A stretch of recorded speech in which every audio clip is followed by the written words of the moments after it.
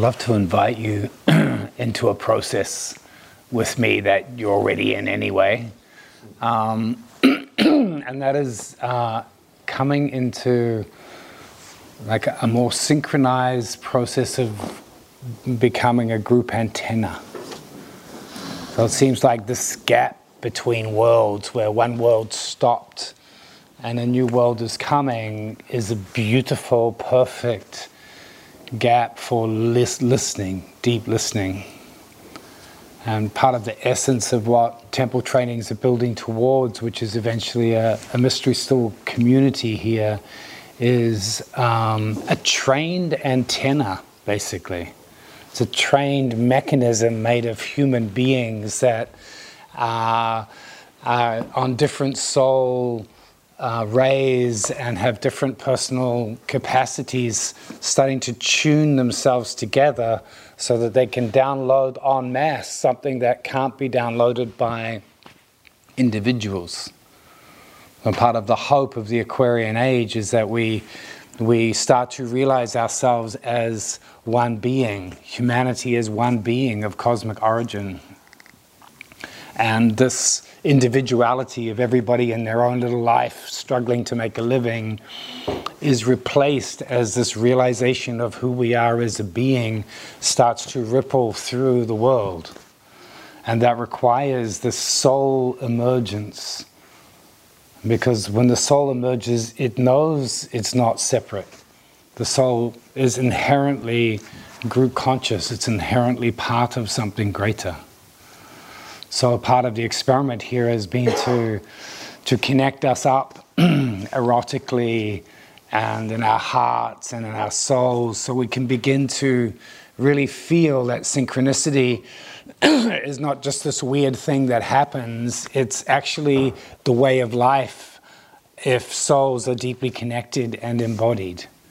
That there is a trans-rational, trans-mental mechanism that is shining through human beings intelligently and linking us in a way beyond our conceptual understanding.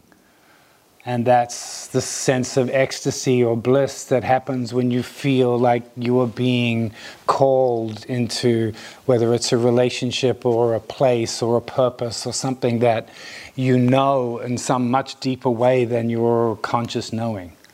So we're in that experiment together. And for me personally, the journey over the last 20 years of having this periodic deep interconnection with a Tibetan master and beings in the inner worlds has been both an incredibly sacred, precious thing. So it's something that sits at the very core of my soul. It's part of knowing a love that I've never experienced any other place, and being humbled by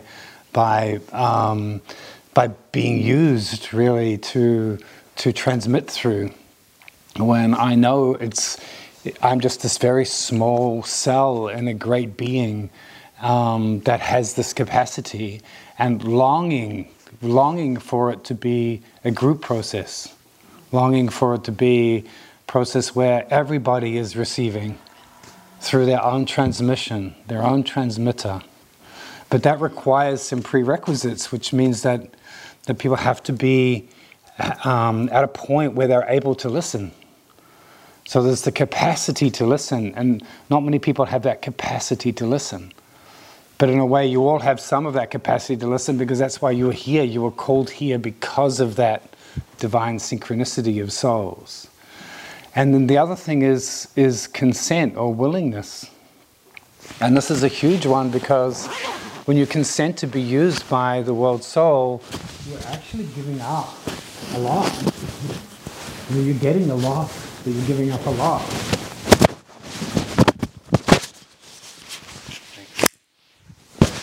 So what is it that we're giving up? Even though it's an illusion, we're giving up like the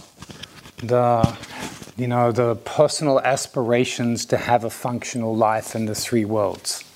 That thing that's driving everybody out there of like making a living and making a life and, being directing your own life. And that feels like a lot to give up. But what you're gaining is being used in a great adventure, in a much greater life than what you could conceive of for yourself. And this is the modern day priest or priestess, that the soul itself is known that it's incarnate for a deeper reason than just going off and being successful. That it's come already tuned in, waiting for the call, waiting to remember why it came, and waiting for enough pieces of the puzzle to come together in enough different ways so that it becomes unmistakable, like, yes, this is it. This is the time and this is the way. So there's the resonance with others, and then there's the timing on the planet. And sometimes we're swept up before our time, coming ready or not. And other times it's like, oh my God, I've been waiting for years for this. But the big times come, and those big times call for the archetypal adventure that lies in our soul. And so as we show up for that with our capacity that we have, and for some people, their way of really deeply receiving impression and transmission from the world soul is through their body. Like their body moving and dancing and ecstatic, and then all of a sudden, boom, they remember who they are and why they're there. For some people, it's the heart, it's the deep sacrifice of love for others or something beyond them that sweeps through them, and all of a sudden, love is calling them into a deeper memory of who they are. And for some, it's the will or power, it's consciousness and transmission of greater states of purpose and awareness. And for all of us, it's a mix anyway. Each of us is this unique pattern of a being. But we all know when we have some capacity, and then the other question is consent, the willingness to be used. And the reason for it, like what would make us offer our lives to a greater life? And it's normally some version of love. Or in fact, the three journeys that I've working with many people over many years, there's three motivations that I see. One is desperation, that actually life sucks, that they've tried running their own life and it doesn't work, that they've succeeded or they've failed miserably or something, but they're just so exhausted and they're desperate. So sometimes on the point of suicide or death or drug overdose or something, there's that awakening that says, that's why I'm unhappy, that's why it doesn't work, because I'm here for something else, and now I'm going to turn towards it. And for some people, it's love. It's a deep, heartbreaking, open experience of belonging to something much greater than the self. And it can be triggered by birthing a child and holding that precious being in your arms and realizing your life is over as you knew it. Or it can be a deep falling in love with the environment, or something that breaks your heart open irrevocably so you can't go back to being a separate individual. And for some, it's the thrill of the adventure. It's just the divine adventurer. It's like, oh my God, nothing else will do it for me but to be on that life-death edge of fire. Like, I'm the one who volunteers for the hard jobs because I want the exposure. I want my boat to leave the harbor and the wind in my sails, and I want to not know if I'm going to live or die. I just want life moving through me at all costs. And any of those paths work, but they do require our will to give ourselves to it with whatever capacity that we have. And we all have that thing. I have that thing myself deeply, is like, why would you use me? You know how that thing in love affairs happens where somebody really loves you, somebody actually shows up and loves you, and there's a part of you that goes, holy fuck, I can handle trade and exchange, but love, unconditional love from another human being, like I can't meet this. I can't meet this because I don't have the self-worth to meet this.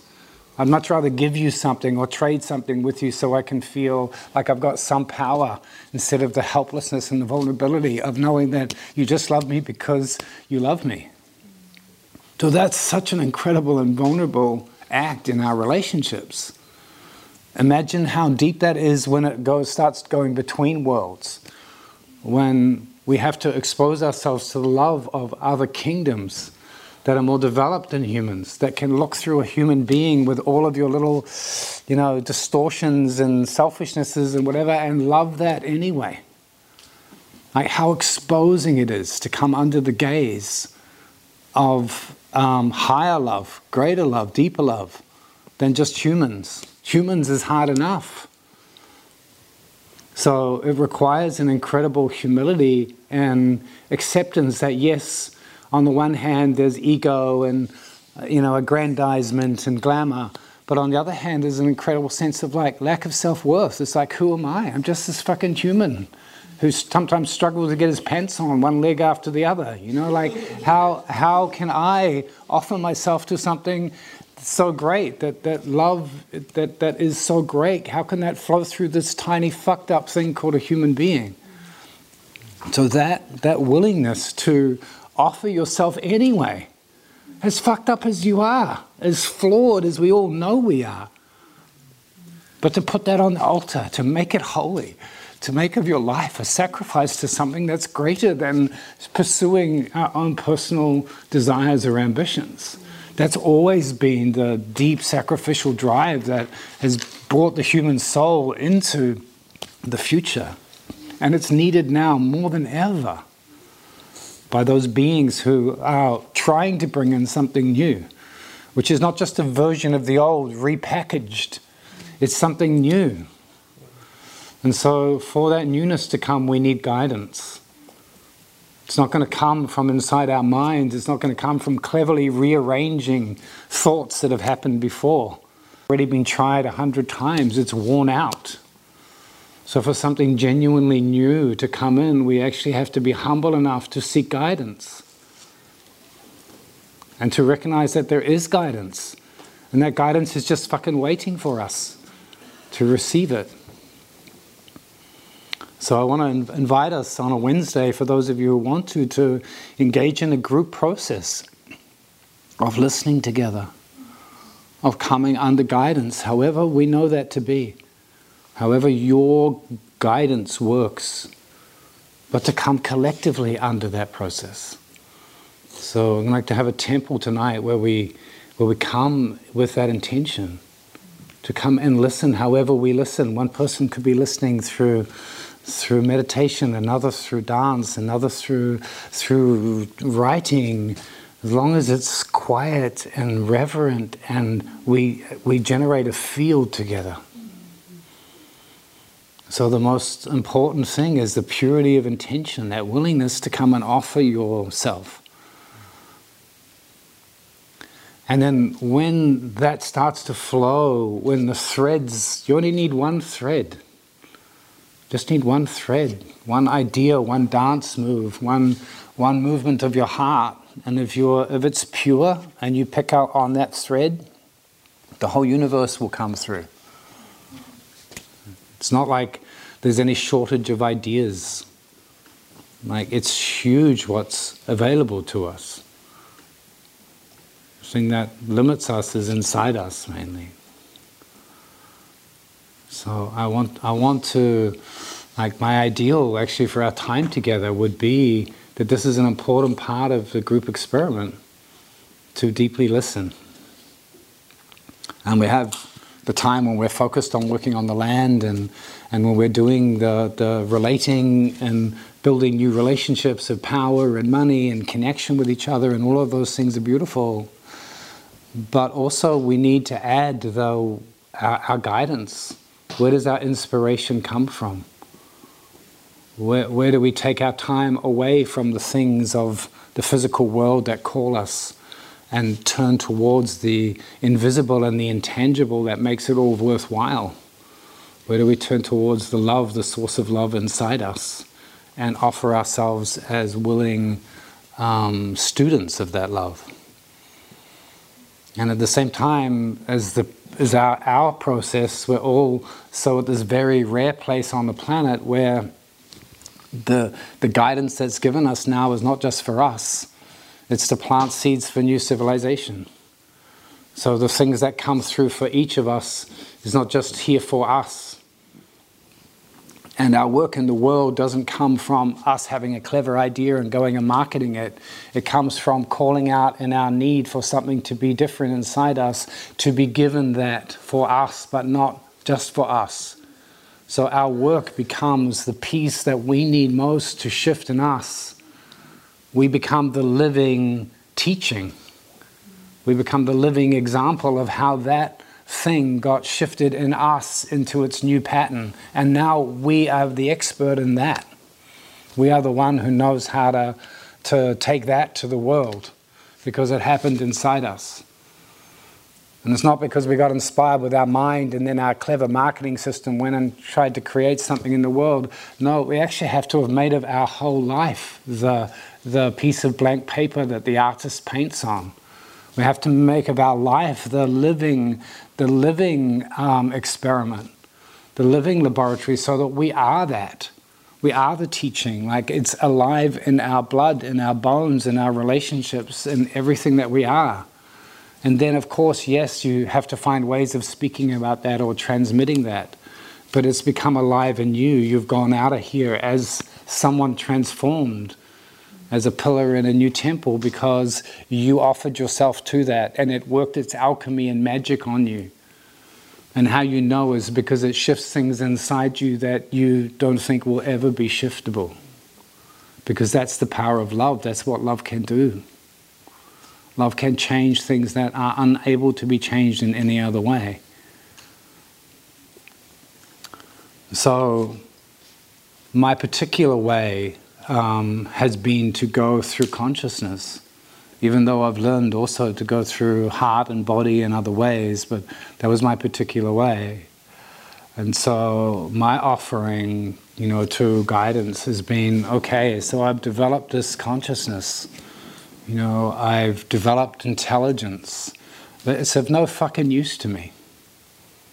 Like, the intelligence I developed in my life, I was a childhood genius, and so I scurried through school and university and learned everything that seemed to be out there to learn, and at the end I realized it was a bunch of shit.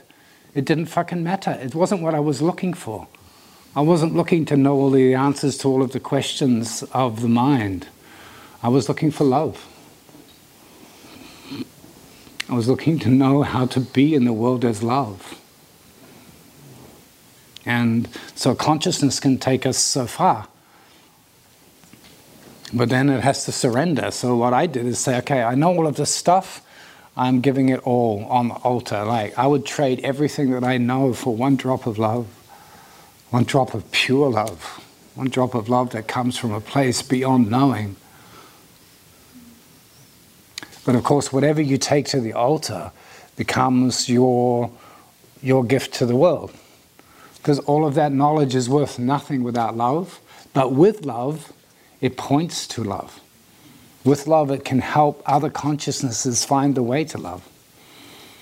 The same whatever you do. If you're an amazing dancer and you're tired of being famous, or you're tired of not being famous, and you give your dance back to where it came from, back to the source of all things, and let that source dance through you. Now, people will travel the world to see you dance, but it's not you anymore. So we each have our own sacrifice to make. After we've accumulated our skill and our intelligence or our art, our craft, we offer that back to the art. And then that becomes what flows into the world and actually gives other people something good to eat. There's a difference between one piece of knowledge and another, or one piece of food and another, or one dance and another. The difference that people are thirsty for and longing for is there love in it? Is there love in this offering? Or is it clever? Is it designed to get attention or money or something? Or is it designed to love me? Is there love flowing through this? So we come to a temple of sacrifice, which means to make holy, to make of our lives something good to eat.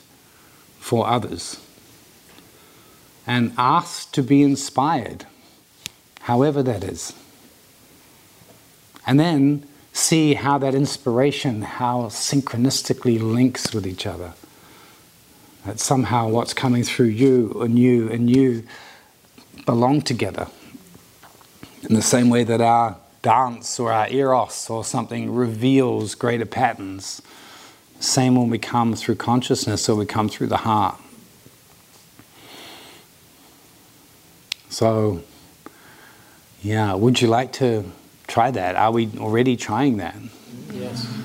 So it's a way of just doing that with more consciousness and more presence and more intention, using our will and saying, here's what we're for. We're not coming to the temple to get something. We're coming to offer ourselves to love so that it can show us something and through us show others something. So I want to share a little bit about some of the pieces that are coming through me at this time and in my transmission work. And a lot of this work it's for the future. It's for these mystery schools as they unfold. But there's a really important piece that belongs in this mystery school. The transmissions recently have been about the 7th ray. This is a 7th ray mystery school. And part of the essence of a 7th ray is that it teaches the divinity of matter. And it's very hard to talk about matter when we are still stuck in matter. So most of us are inside matter. Our awareness, our consciousness is buried in mind and emotion and so on. So when we talk about matter, it doesn't really make sense. And it's said in the language of the masters that the 7th ray master is feminine, and all of the other masters were masculine. And a lot of people was, kind of saying, well, this isn't very gender, balanced. Like, where are the feminine masters? And the answer, is that it's taken this long for the masculine principle of consciousness to become developed enough to be able to encounter the feminine, the real feminine, the divine feminine, without losing presence and consciousness altogether. The power of matter is so great that we can't meet it unless we have developed enough presence and consciousness to be able to stay sober. And that sober thing is really interesting for me in Ireland, when I spent time in Ireland teaching there. And I went to a lake on a misty morning to talk to the goddess of Ireland and say, look, why is it so much with the Irish that they have this like twisty way of being? And she was saying, look, the drink is not responsible for the drunk. Like, spirit is not responsible for the way it's used. The part of Ireland's great mystery is that the land is so alive, a bit like New Zealand, that it's easy to get drunk on it. It's easy to become unsober with the power of matter. It's the same power that makes it easy to be addicted to sexuality or to drugs or to like chasing money or something. The power of matter is intensely powerful. And it draws us, as if we haven't developed enough separation from matter to be able to master and ride matter without being in it, without being dragged into it. So some of these mysteries of the 7th ray have got to do with understanding the divinity of matter and then being able to use what's stored in matter. So part of our work has been to go to the monad, to the black hole, to the energy in the core of consciousness that is emptiness. But there is also a monad in matter. There's this dark light in matter. And part of the work of 7th ray people will be to awaken that energy and to be able to use that power of matter consciously so that the more subtle levels of matter and spirit can land. And in a temple like this, it's really important. It's really important that we access the energy that's stored in matter so that it can anchor and hold this vortex that is coming to be here. So I'm going to share a couple of things, a couple of kind of poetic writing. The goddess is often poetic. And then we'll unpack some of them in matter. And the key to learning about matter is to be patient. Like she's not the straight line path, the masculine. She's the labyrinth. Sometimes it looks like you're going backwards and you're struggling and you're going unconscious and you don't understand, and then all of a sudden, boom, a clearing opens. So don't attempt to like get your straight line, linear mind going. Open yourself to the flow of the goddess.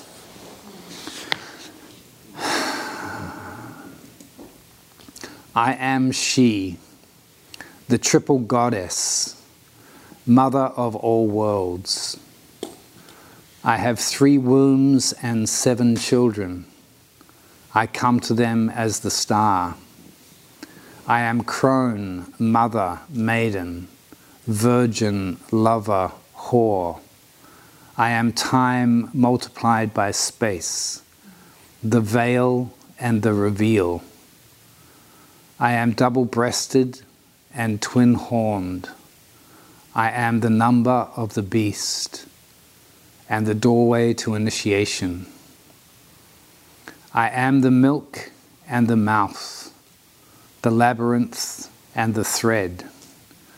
I am the inside of all outsides, the beginning of all ends. I weave the robe of cosmos and crown each eye with fire. I am here to do thy will, and I am here for your desire.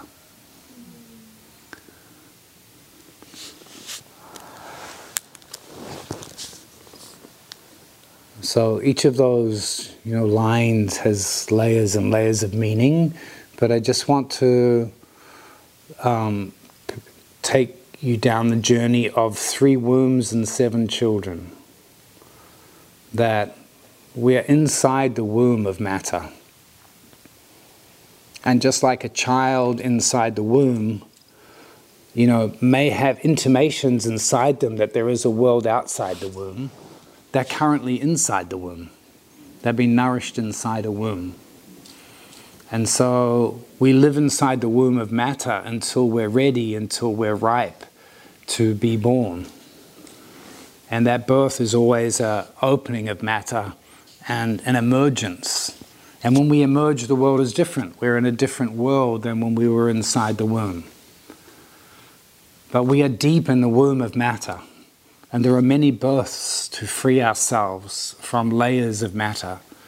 And when you free yourself from one layer of matter, now you can work within that matter. When you are inside the matter, you can't work within it. You're being nourished by it. You're a child of that matter.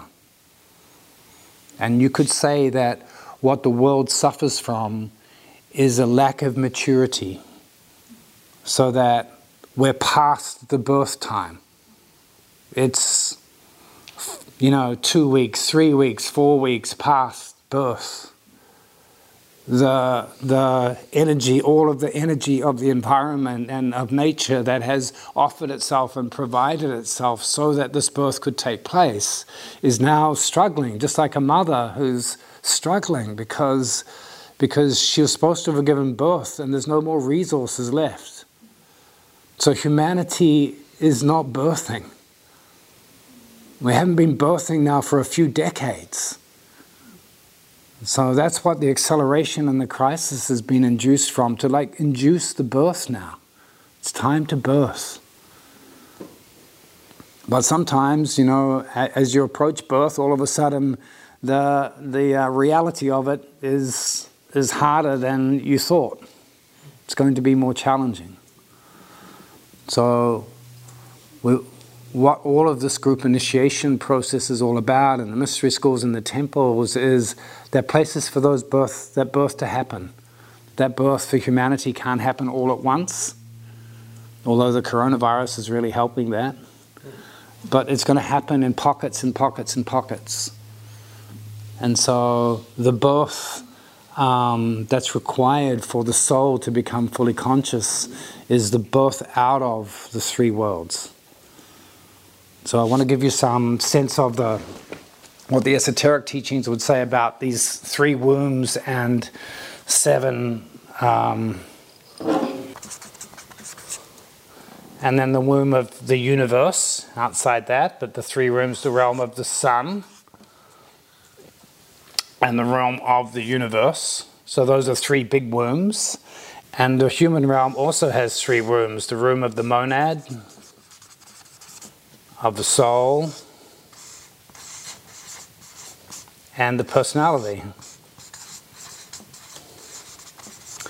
So humans are stuck in the personality. This is the ego. Like, it's developmentally a stage that you're supposed to go through, but you're supposed to get beyond it. And humans en masse, humanity en masse has not got beyond it. We've got stuck there. So the whole, you can see that by just looking at, if the purpose of humanity is to evolve and you got to a certain level of involvement, then you don't need more money. You don't now need a 5-bedroom house and spending your time going on travel and while the soul is dying inside. So it's obvious that that can't work. That humans were supposed to have got to a place in the Western world where when they got to that place, the natural birth into soul took place. Yes, you've achieved some growth in your personality. Now you've got to a certain age. Now the soul. But that birth into soul has not happened. So this womb is the womb that humans are stuck in. So in this map down here, this is this piece where the top of the mountain is, but it hasn't given birth to what needs to happen, which is en masse people making the transition into soul. It happens here and there. So in order to get there, there needs to be some understanding about matter. So first of all, I just want to show you another way that the 3 wombs and the 7 children work. So this is a map of the 7 planes, which are really rings, spherical rings of the physical etheric. So in this map here, this would be all the way down here. It's basically one of the things that most people, when we talk about matter, we talk about this. But the matter that most people talk about is really just down here, physical matter, the bottom 3 planes. Gas, liquid, and physical matter. Okay, so that's the realm of matter as it's understood by most science. And then the higher 4 planes of the physical are etheric. So they're basically subtle energy. So they're more subtle than the gas, liquid, and dense.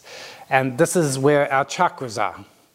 So our crown chakra is in the first ether, according to this tradition. The heart is in the second, the throat is in the third, and the other 4 chakras are on the fourth ether. So you can feel in your own chakra system the vibration of etheric matter is not physical, it's energetic, but it's still all part of the physical plane according to these systems. And that energy that I was telling you about last week of when you get your second wind, that you build your chakra system partly out of the energy of matter. As you put the energy of matter under will and desire, so this is why it gets turned on in sexuality. You have a sweeping energy of sexuality run through your chakras, and it pulls up energy out of your body so that your chakras become more active and more alive. Okay?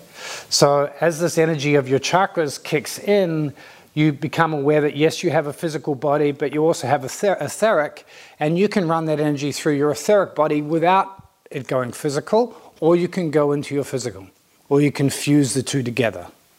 Okay, so this is the big difference between those people in the world, many people who really still live down here. Their identity is stuck in their physical, and they haven't turned on their energy fields. And then you have all of the people doing Qigong and doing Tantra and so on that are awakening their energy bodies and activating them. And when they activate them, they're normally using more subtle energy, which is their emotions and desires, to move through them. So now you are moving more subtle energy through your etheric chakra system, and you're able to be energetic. Hi, Mum. Okay, so here's one womb of 7 children. And part of awakening in this womb is to lift yourself out of the physical, become awake as an energy being, and learn how to balance your chakras and have energy moving through them. Now, this whole thing is here.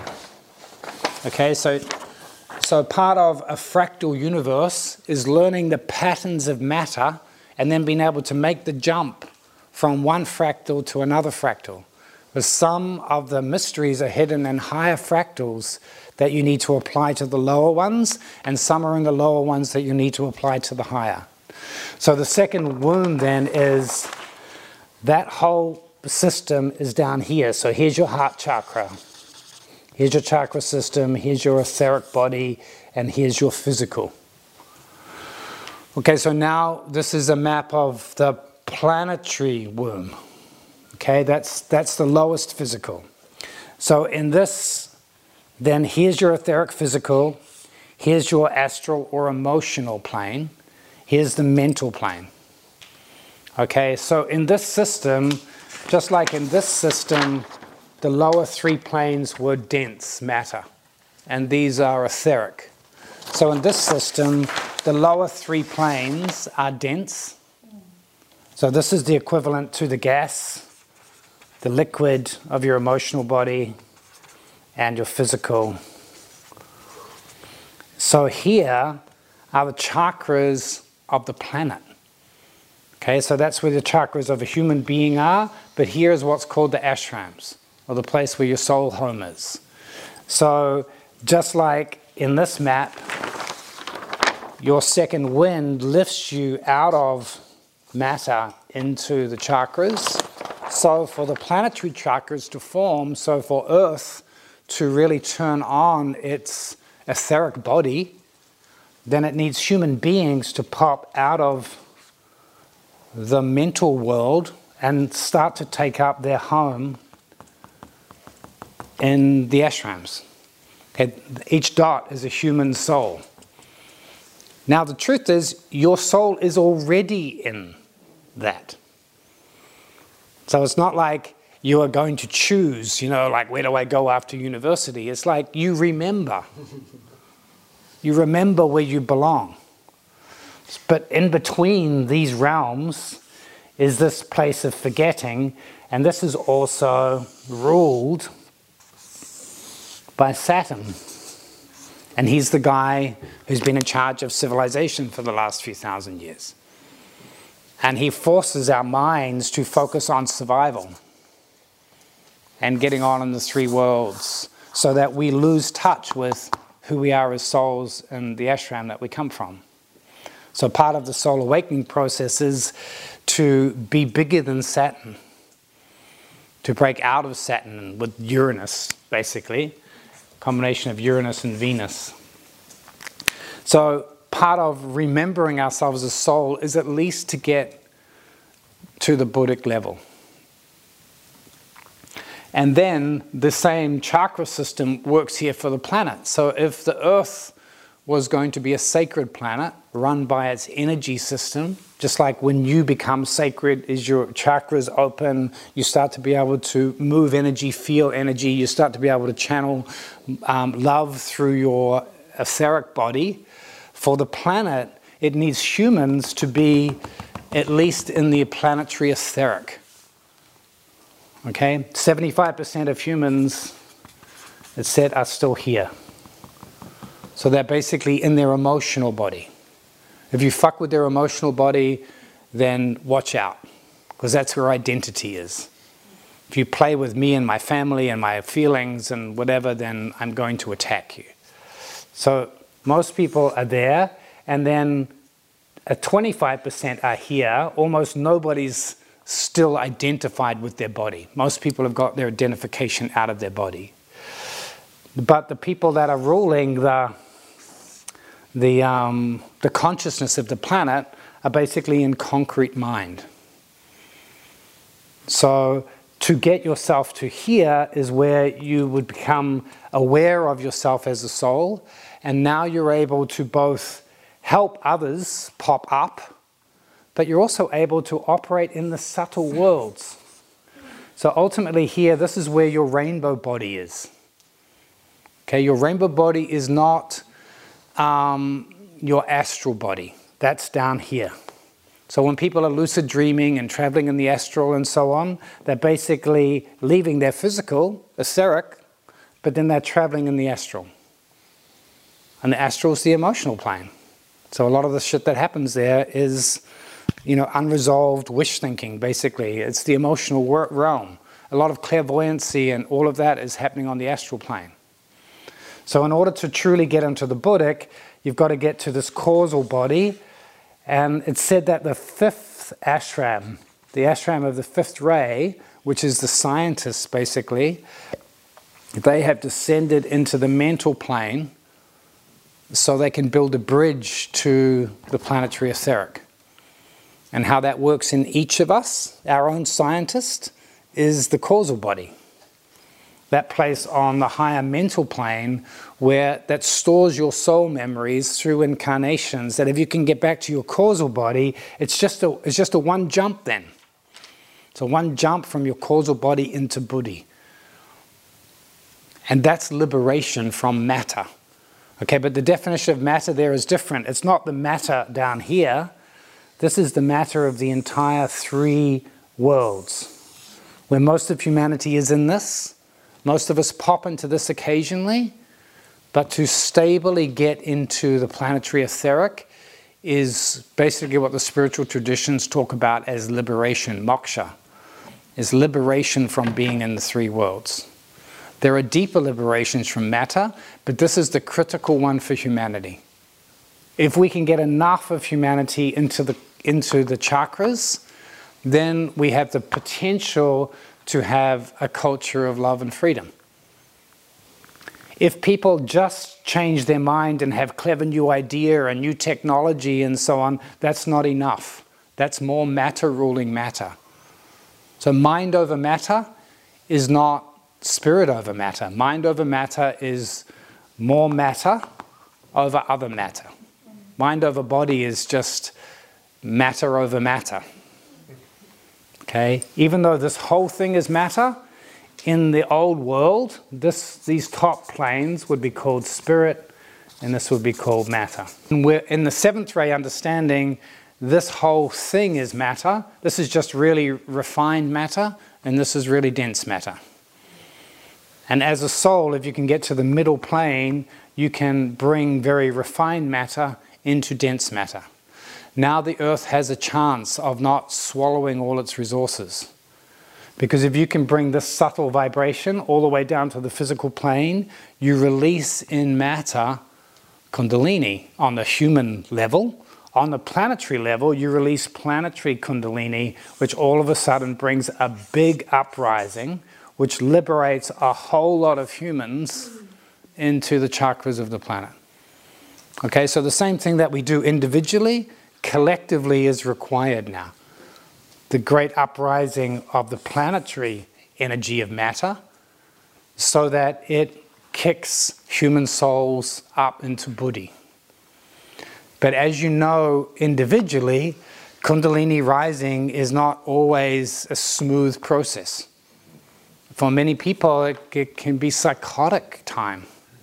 A time where actually so much change is going on inside their system and in their psychology that they really need retreat, or they need a place to go so that spiritual emergence that is happening for them can be like held. So imagine when the planet's going to undergo that. And the collective pressure inside people, we haven't even begun to see the mental health problems that we're going to have over the next decade. Because those mental health problems are not caused by environmental factors. that caused by the human soul way past its birth time, trying to force itself now out of the womb of matter and doing it en masse. That's why so many guides are needed. So many people who have made that process, so they understand that process, they can help other people when they're in that process. Okay, and not only just a few guides here and there make their living as a psychotherapist, no, guides thousands for a mass emergence of humanity, millions of human beings being shoved up out of the body of the planet into here. And that's not the worst of it, because that is success if that happens. The worst of it is that it doesn't happen and they're left down here in a slowly decaying world where the environments are getting more and more depleted and the politicians are having more and more regulations, and there is a gradual, deep, fast decay into materialism, over and out, basically. So in the teachings just said the difference is if you get the Aquarian, if we move into Aquarius, then what moves through the ashrams here is the waters of life. And what the waters of life is that this is eternity relatively in these higher planes. As that moves through and we realize our immortal nature, that water that breaks us free from fear of death, that nourishes us with awakening, that makes us thrilled and liberated, that's the water of life. That's the eternal spring. That's the Holy Grail. So the promise of the Aquarian age is, water of life am I, poured forth for thirsty man. Said by anyone who can get to the ashram. You get to the ashram, you know where you really belong. You are this immortal life. But without that, we are likely to have the symbol of water, which is said the next 100 years is going to be the biggest problem environmentally, is water on the planet. Earth will end in waters of earth, poisoned, rationed, and regulated. And the regulation of water and the survival of human beings on the planet will become something that's our scarcity and our lack of awareness of who we really are has produced. So that's how big this journey ahead of us over a decade is. It's like either enough humans make it to here and we bring in the help from the higher regions and turn Earth into a sacred planet, or we descend into a fight for the limited resources left on Earth by children that have never made it through their second birth, which they came to have. So one more move. This move is liberation from matter of the three worlds of mind, emotions, and body. But then this whole thing is matter. This whole thing is matter. So there is another move here which I call radical awakening, and that's when the soul on the Buddhic plane, whose job it is to bring this quality of matter into this quality into this quality into this, and this is the process of at-one-ment. And this, by the way, it's interesting we're doing on the Aries full moon, because this is the movement from Egypt to the Promised Land, right? This is the freedom. This is set my people free. The freedom is this breath of spirit flowing through the etheric that can liberate people from the enslavement of the pyramid.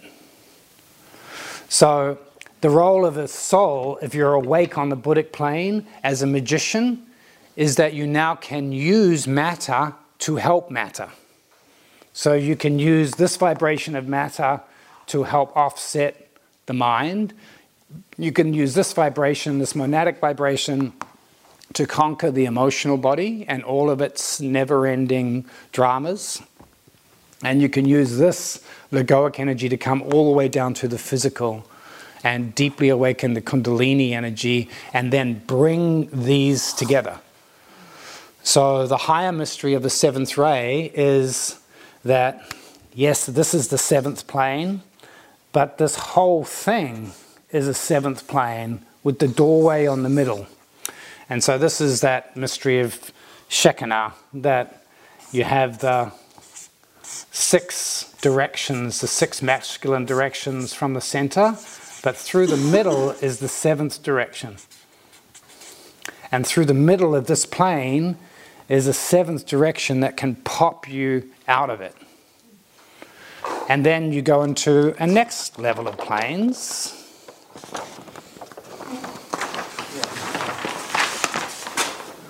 which all of that system is just down here. Blowing your mind? A little bit. So don't try to understand it, because the thing is, it's fractal. If you get it on one level, it's the same on all levels. Okay, so, and your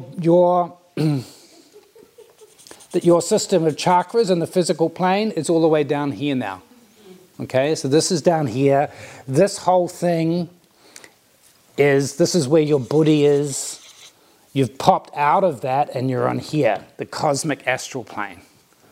Okay, so now this, you're starting to play with galactic consciousness and awareness. So this would be the home of the galactic monad, or the black hole is its physical form, but it's not in physical form in any matter. And by the way, my supposition is that if you come back to physical plane matter, that the sun is mainly plasma. And what plasma is etheric. So the etheric is coming into awareness as we understand what the sun is. It's electromagnetic plasma. Then that's a 4th state of matter. It's not solid, liquid, or gas. It's plasma. But that's only the 4th ether. We haven't uncovered these in science yet. And I believe a black hole is made of 2nd ether.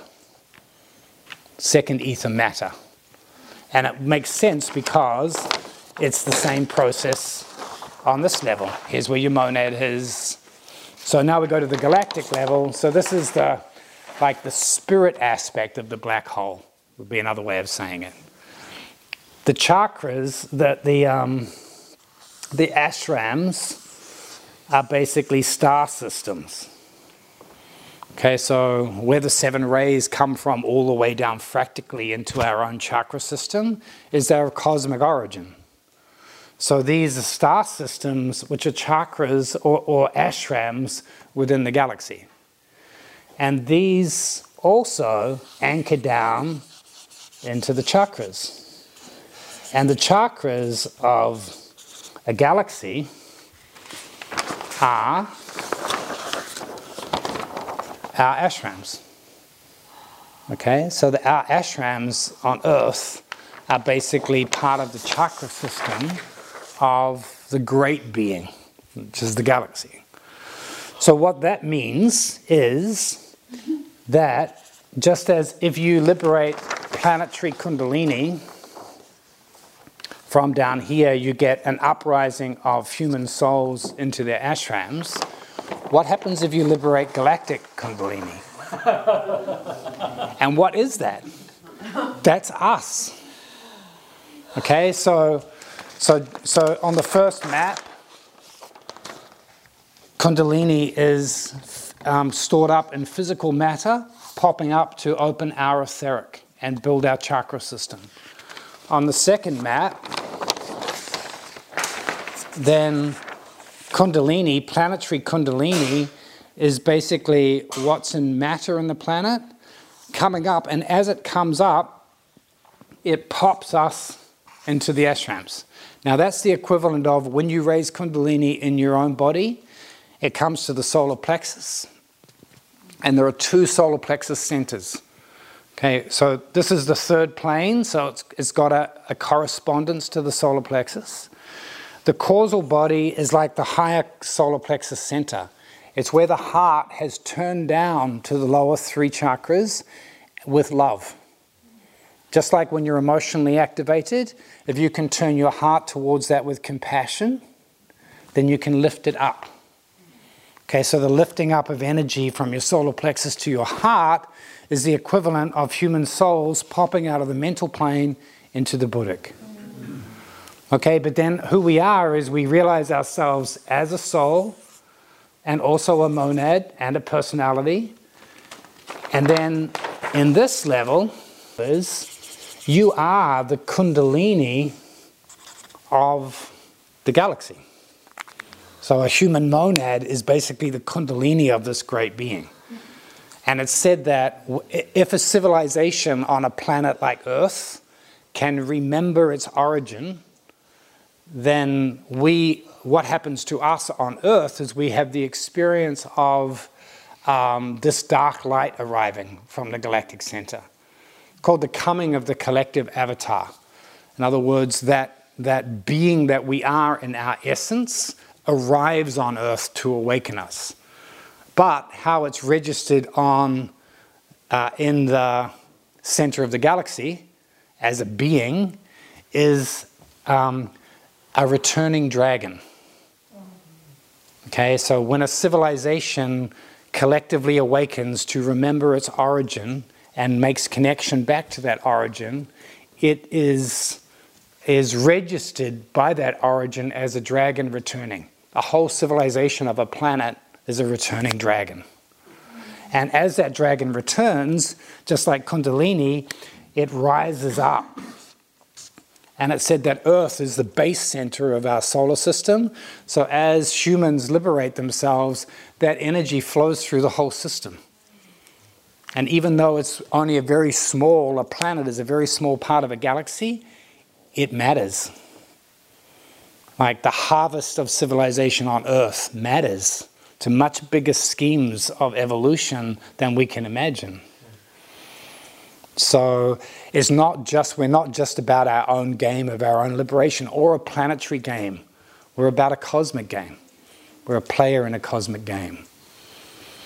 So it's the same map, right? It's 3 levels of the same thing, 3 wombs and 7 children. And if you can get that map under the law of correspondences, which is whatever is true in one system has a relevance in another system, then you can track this path of energy from the center of the galaxy all the way through the solar ashrams, all the way to planetary ashrams, all the way to human beings, all the way to your own sexual fantasies, basically, all the way to your own kundalini.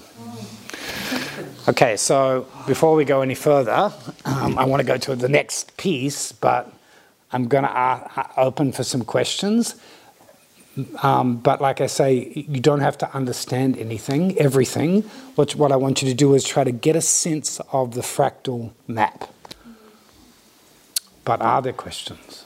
Yes? So does the galactic fractal represent, that's like the crone and then is that how that works with the 3 goddesses? Is that like the what? How that corresponds to the triple goddess of this the triple this map goddess being the crone map. Yeah, well the crone on that level, this is the crone, this is the mother, that's the maiden.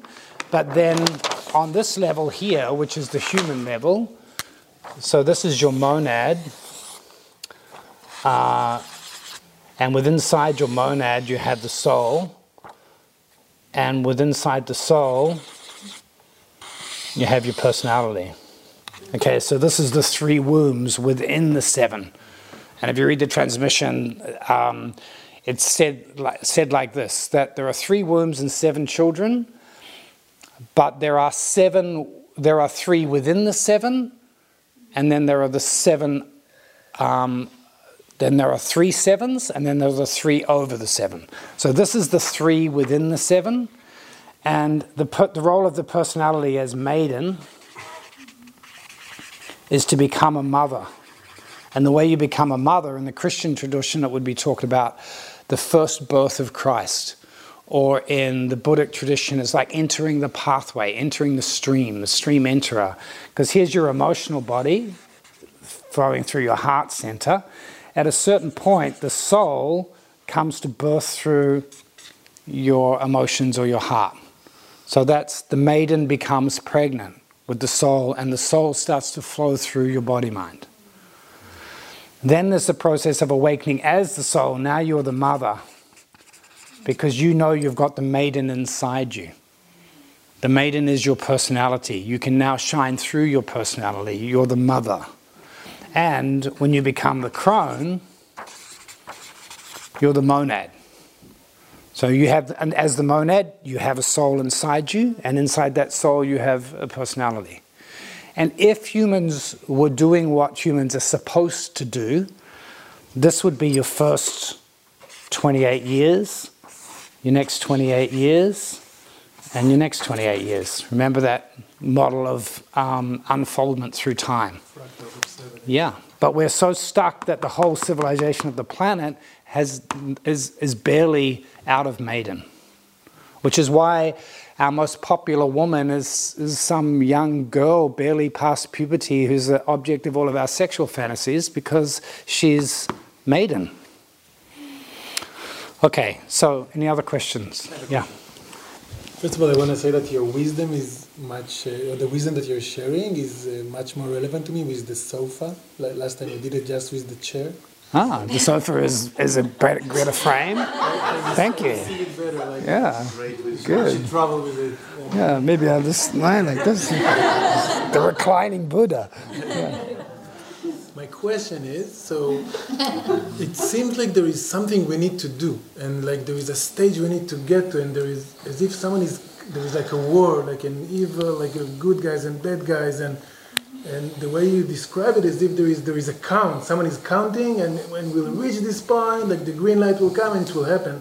And my question is, do we really need to do anything, or this is the stage that we are in and we just need to surrender?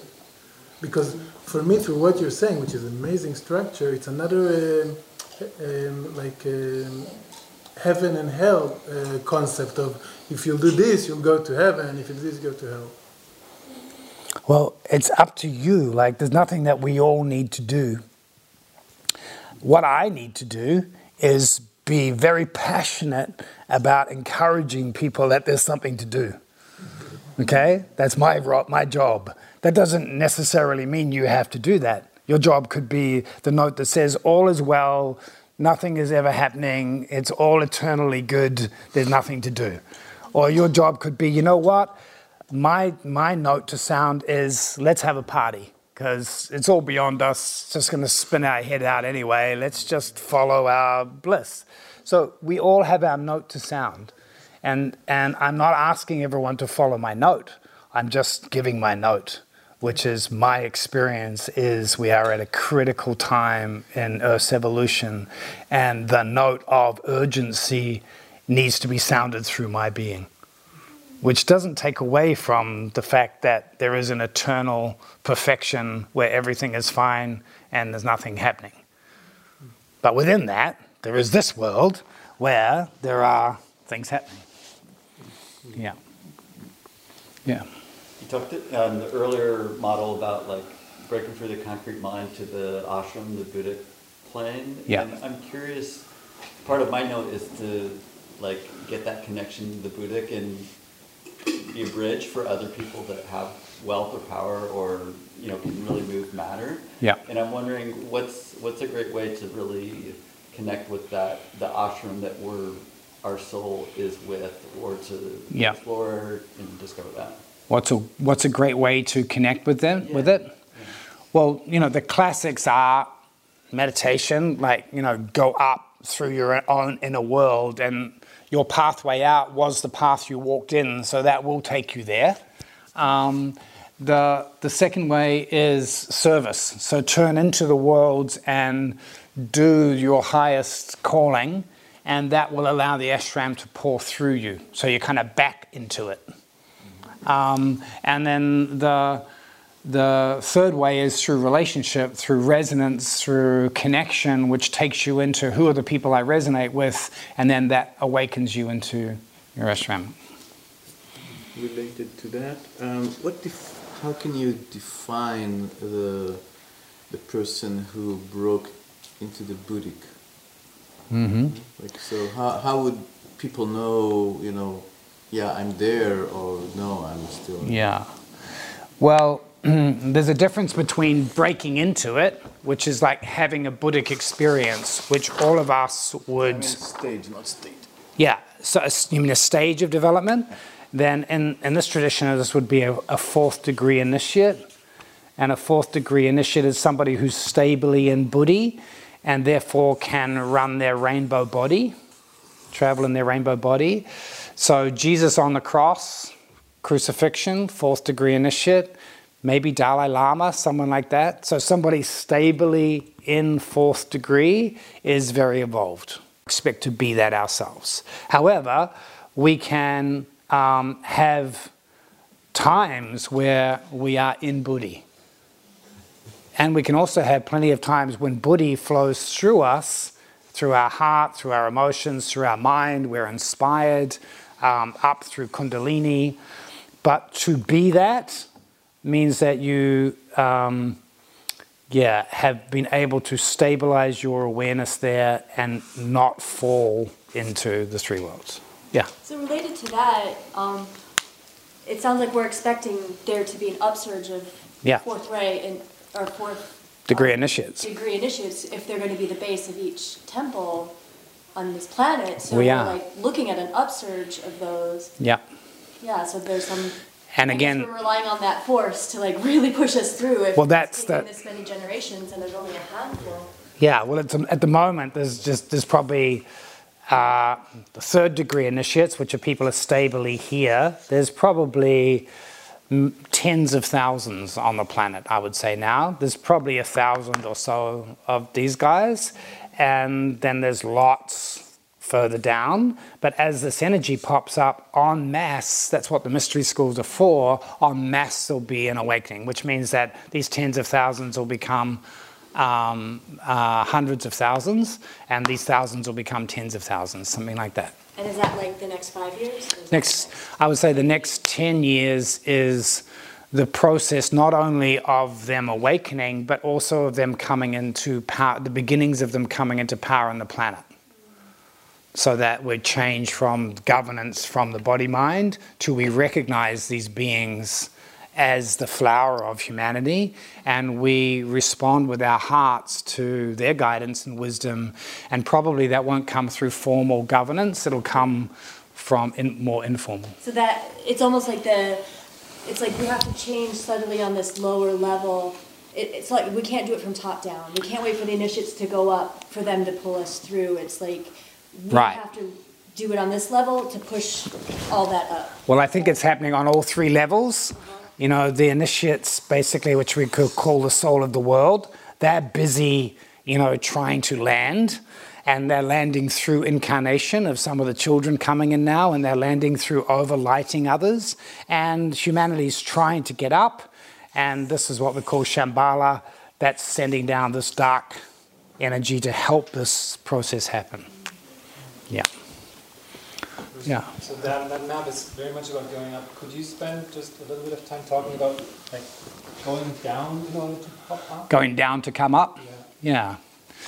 So, well, there's a number of ways. One is the kind of tantric way, which is to raise Kundalini so your consciousness can pop up. Another way is if you can get up there, then from this place you can penetrate here this way, or you can penetrate your emotions, or you can penetrate your mind. There's a whole... we have to go into fourth dimensional space-time in order to show this. And in the future, I'd love models that are 3D. But basically, this energy penetrates all of those three together. And we're just about to go into, if you can get enough people here to go down into the Kundalini to pull it up for the planet, then that's what's called raising the black dragon. The other way to do that is you go up to this energy and you call in what we were doing during the training, what's called the Shambhala Impact, which is coming in 2025 next. And that drives the soul in and also brings up its response from matter. So you can either go down or you can go up and invoke. One more question and then I want to go on, yeah. So is it the first time humanity trying to go up from the lower straight lines to the... No, well, according to the esoteric tradition, humanity should have been more developed, but part of the history of humanity way back thousands of years, Atlantis and everything else, meant that we got stuck down here. And so because we got stuck down there, there's kind of like an accelerated process of awakening in path. But always there have been initiates here and there that have made this journey. That's what all the spiritual traditions about. But you'll notice most of those spiritual traditions is like 10 years of bloody purification, and then lots of years of something else, and then maybe 2 lives later they become liberated. But in the Aquarian age, we're talking about mass humanity, not one here and there in the Himalayas. Yeah. Okay, I want to give you the next piece, which is going down into the earth. And it's interesting that some people here were about to run an Awaken the Dragon energy, right? When was that scheduled to begin? This weekend. So maybe we can find another way of doing that work. Yeah. So this is a transmission that came through on an acid trip in Scotland. On this weird mound that this black dragon emerged out of. It's a whole story, but the essence of it is that curled up in matter itself, everything that's above here is also in matter, curled up. That's what Kundalini is. So when you awaken your Kundalini, you awaken your emotional energy, your sexual energy, then you awaken the energy in matter. But all of those higher planes, those 3 planes, they're all in matter. And as we awaken to higher and higher planes, we also awaken through our microscope more and more levels of matter. So there's deeper and deeper levels of Kundalini. And the more that humans are able to probe into the Kundalini, the more powerful down here is. And this is what brings the higher in. So if we can awaken the galactic dimension of Kundalini in matter, then we can call in the energy from the black hole. Okay, and it's really interesting that last year, when Janine and I were teaching our Dark Divinity in London, they had 2 photos come out. One of the first photo of the black hole at the center of the galaxy, and the other was the first photo of quantum entanglement of 2 subatomic particles that were deeply linked together. So as human consciousness is penetrating into those 2 mysteries, we are awakening something. You don't gaze into the deep without the deep gazing into you, Nietzsche says. We don't know what we have awakened. We don't know the power of the dark. We think we're penetrating our light into it, but we're opening a doorway for that dark to enter. And when it enters, it will be a power that changes everything. Just like when consciousness really happened for humanity, it changed everything. This dark energy that's coming is a game changer. It's the energy that will create the liberation. So anyway, this is what the black dragon had to say. When the red and white dragons fight, there can only be destruction. When the black rises, harmony is restored. Yet it is the passion of the red and the white that raises the black. The raising of the black ends the fight. The white is the will of the soul, and the red is the will of matter. The black knows no distinction. The black came before the white and the red, and is their parent. Together their combined temples remember the Ancient One. She was before light and before the matter that formed around it. She was before time and space and memory. She sleeps, and yet all things wake because of her. She never was, so that all things can forever be. Therefore, she can never be raised of her own free will, for she chose not to be. It is only the fight of the red and the white, their glorious passion, that allows she who never was to rise up in that which ever is. She who gave up being for being, when she rises amongst the living, she brings with her sweet death to all who need release. Without her, all things and all identities would live forever. She allows the river of being to breathe back all its tributaries. She is the space in which space exists. She is the eternal upon which all infinities endlessly propagate. She is not, and that negation allows the yes of all worlds. So how does the non-existing enter the world of existence? She is the parent of all existing. All her children ride on her back and are made of her. Therefore, when she reveals herself to them, they die. So death is how she is fed. Life is the result of that feeding. A black hole is a tear in existence. It eats stars, and yet billions burst into being around it. Black dragons are emanations from the center of the galaxy. When they awake, death results. What is ready to die? The civilization built upon the presence of their absence. When that absence ends, so does the civilization. Therefore, if you want it to end, go with the red and white dragons and use their polarity to awaken the black. These dragons exist all over the earth. Find them and passion them into being. The black agreed to sleep so that the red and white could be. They fight because she sleeps, and they are desperately trying to remember her. When they do, game over. Their friction maintains a civilization. Their resolution ends it.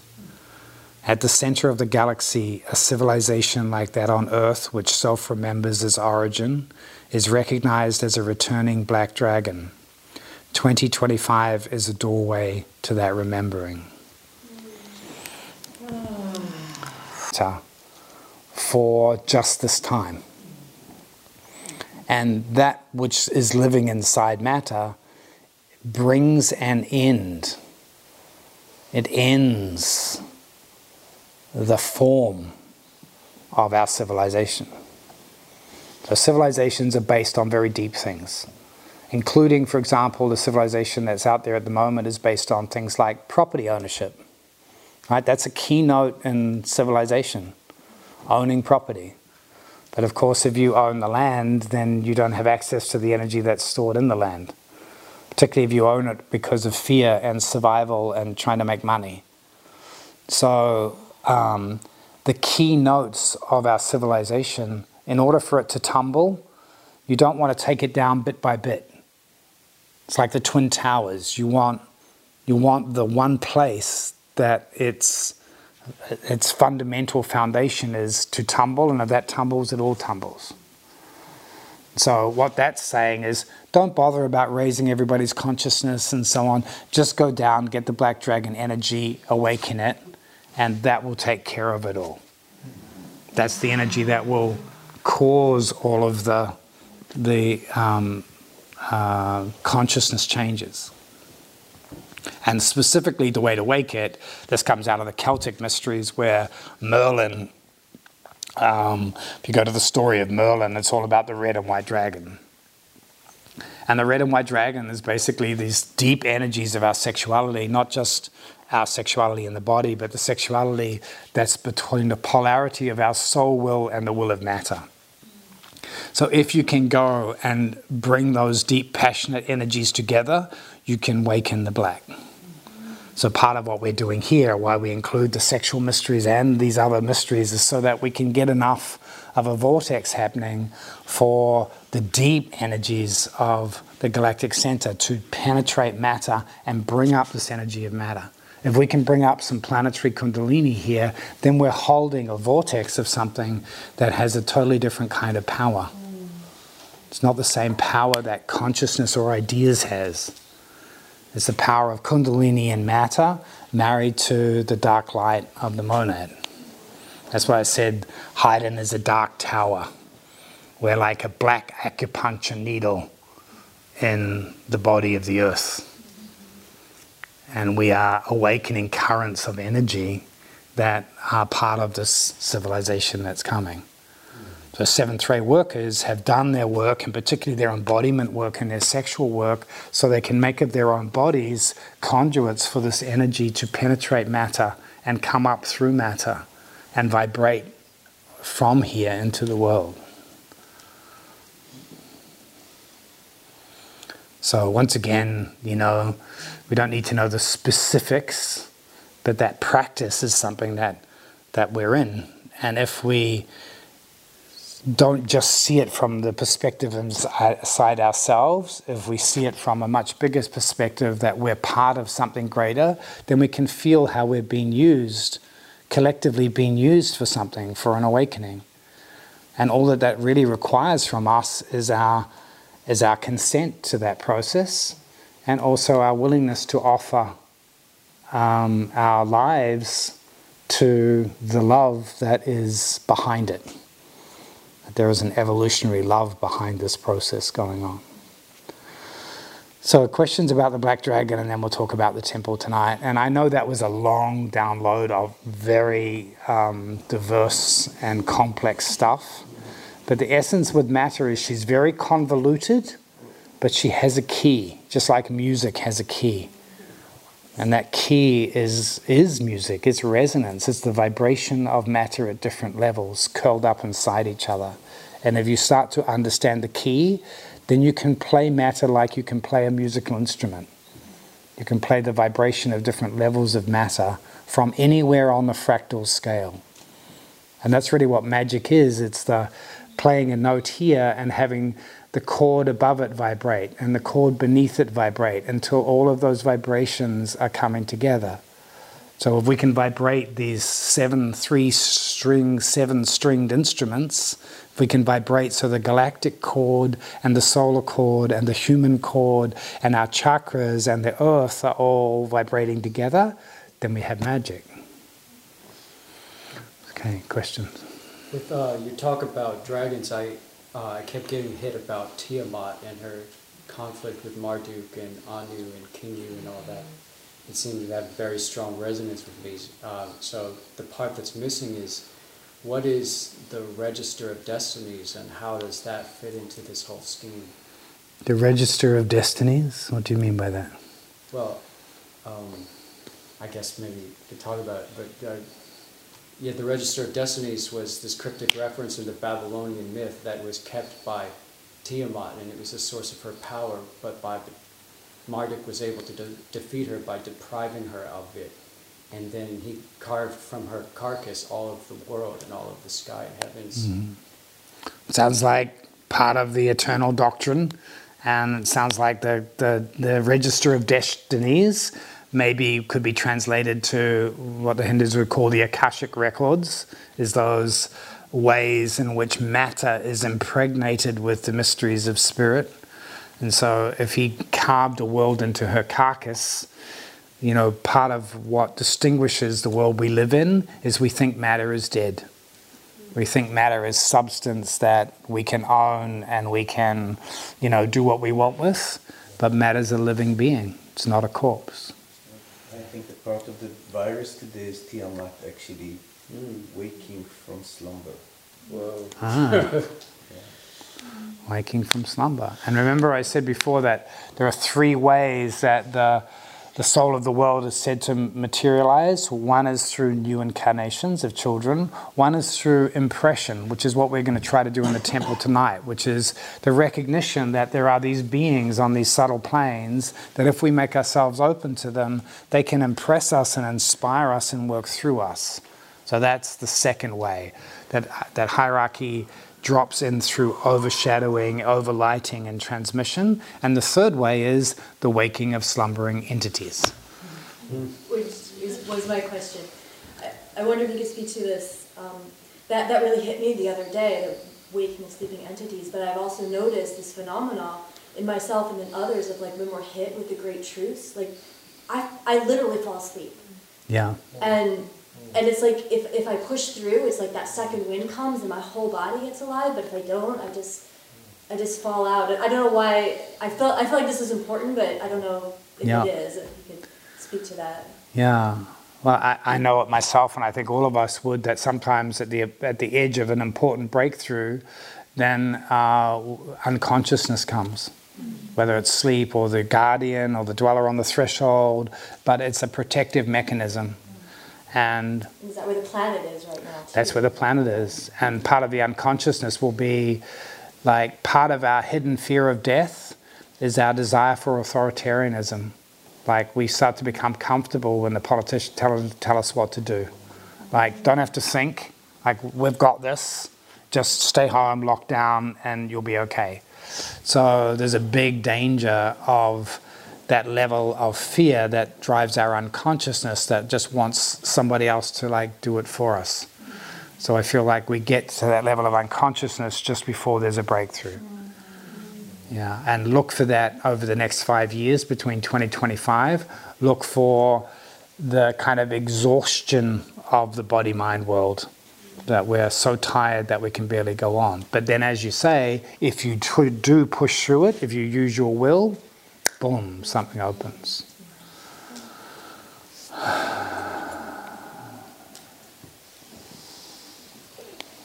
Okay. Well, that was today. And so we're through the full moon of Aries Libra. And it's said these full moons, you know, Ohad might be able to share from the Judaic tradition, but in the esoteric tradition, these three full moons of Aries and Gemini and Wesak, the Taurus full moon, the three full moons where the energy is set for the next year. So Aries in particular is the initiating energy, the cracking, the breakthrough. It's the will, it's the use of your will to penetrate.